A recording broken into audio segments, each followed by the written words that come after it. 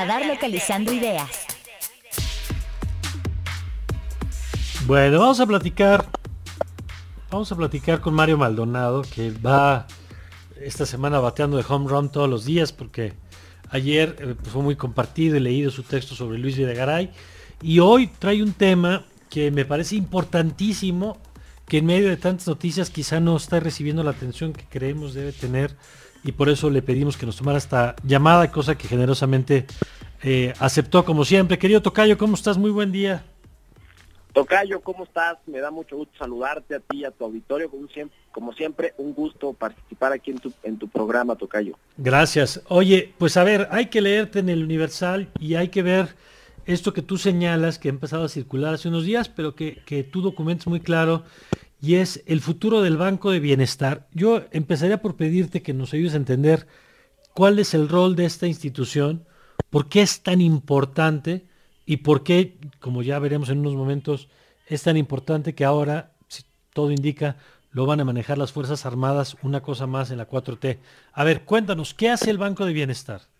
Mira, el Banco del Bienestar, Tocayo, es el que sustituyó al Bansefi de los gobiernos anteriores y básicamente se enfoca en dispersar o distribuir los recursos de los programas sociales del gobierno federal. Eso hacía Bansefi en las administraciones anteriores, eso hace el Banco del Bienestar, que sustituyó a Bansefi en la actual administración del presidente López Obrador, que por cierto, y lo sabemos, tiene un enfoque social muy importante de distribución de recursos muy relevante. En el primer párrafo del texto del Universal, pues doy cuenta ahí de la importancia que tiene. Se distribuyen cerca de 10,000 millones de pesos mensuales en apoyos a los programas sociales que tiene echados a andar la denominada Cuarta Transformación. Y bueno, es muy importante este instituto, que finalmente funciona como un banco, es decir, tiene sus reservas, tiene sus índices de capitalización, por cierto, Hacienda, la Secretaría de Hacienda lo capitalizó hace poquito tiempo, en junio lo capitalizó por más de 15,000 millones de pesos, toda vez que, bueno, pues tiene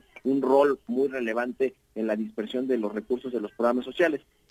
Ya el Banco del Bienestar había tenido algunos problemas, primero en su funcionamiento y operación, porque como a todo lo que olía a los gobiernos neoliberales, pues le hicieron ajustes y cambios en sus reglas de operación. El Banco del Bienestar no fue la excepción, y de hecho tuvo ya tuvo ya un cambio de dirección. ¿Se acuerdan de Rabindranath Salazar? Sí. Que era el titular primero del Banco del Bienestar? Se le ligó con algunos negocios que querían hacer los empresarios Carlos Cabal Peniche y Alejandro del Valle para instalar cajeros automáticos en diferentes puntos del país. Se le relacionó de alguna manera a Rabindranath Salazar con este negocio, y el presidente lo remueve, lo lleva a la Secretaría de Gobernación, a la subsecretaría, y trae a una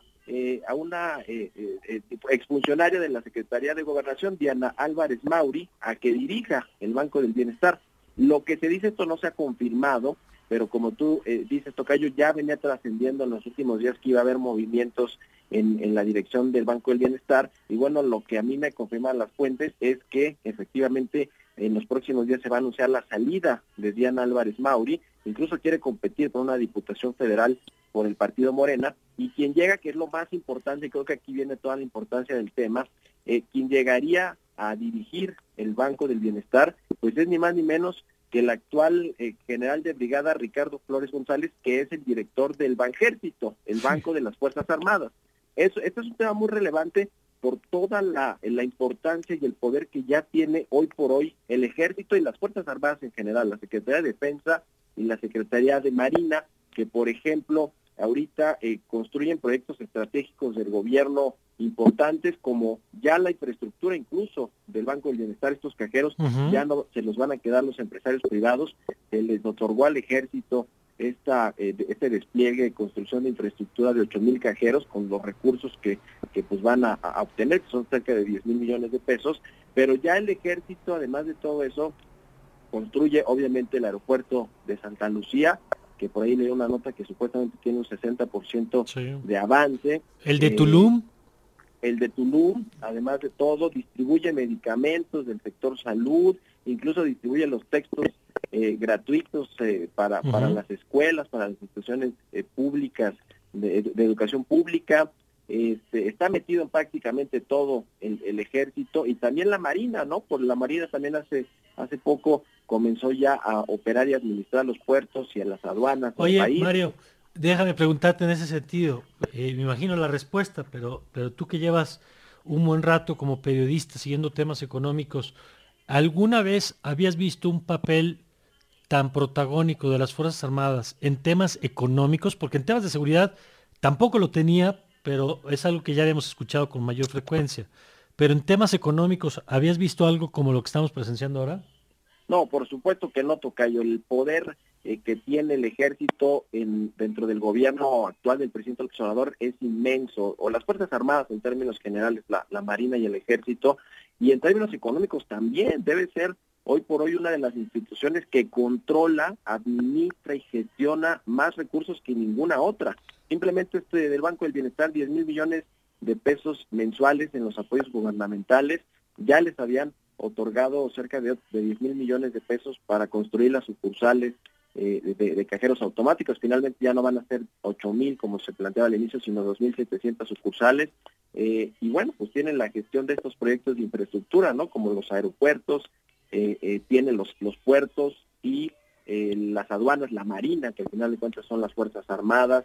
En fin, hay todo un entramado ahí interesante sobre el poder de este gremio que ahora es constructor, administrador y va a ser ahora un banquero muy importante, porque si bien ya había el Banjército y funcionaba para los integrantes de las Fuerzas Armadas, pues ahora ya va a tener ni más ni menos que la potestad y el control de los recursos de los programas sociales. Es decir, esto sí es decir mucho, y se junta incluso con la noticia que tuvimos hace poco del general Salvador Cienfuegos, que bueno, supimos ahí toda la injerencia que tuvo el gobierno mexicano, la Cancillería, el propio presidente López Obrador, para que pues lo trasladaran a México y se le levantaran los cargos allá en Estados Unidos. Es decir, hubo presión del ejército, de los militares, de los generales al gobierno, y finalmente, bueno, pues terminó cediendo, y no sé si como premio, tocayo, pues ahora tendrán la operación y gestión del Banco del Bienestar.